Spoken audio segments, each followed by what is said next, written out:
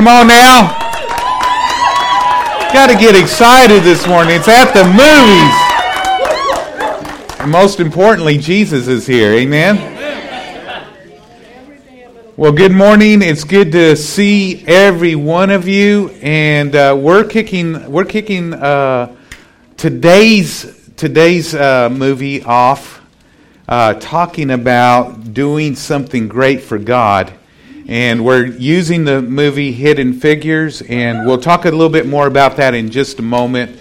I do want to say that our Sunday mornings at the movies are not recorded, so those that listen by podcast, I'm sorry that it will not be podcast the first 4 weeks of July.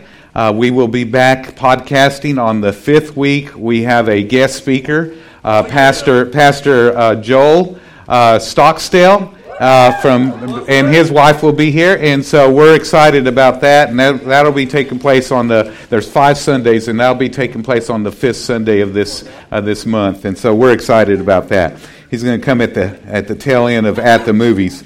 But let me just share a little bit before I introduce today's movie to you.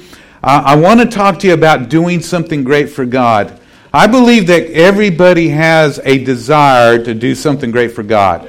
I don't think any of us just like getting up and existing, taking up space, and just going through the motion here on this earth. I think every one of us want to do something great for God. And so I want to share a couple of scriptures as I introduce today's movie to you. Daniel chapter 11, verse 23, first of all, says this. It says, but the people who know their God shall be strong and carry out great exploits. Now notice this. It says, I believe this is every one of us that's included in this, but the people who know their God. That's talking about every believer ought to experience two things. They ought to be strong, and they ought to carry out great exploits. Isn't that awesome? And so I want to read it to you out of the Living Bible. It says this, but the people who know their God shall be strong and do great things. Do great things. And so today, there's actually 3 women that are highlighted in the movie that did great things, that were a part of NASA.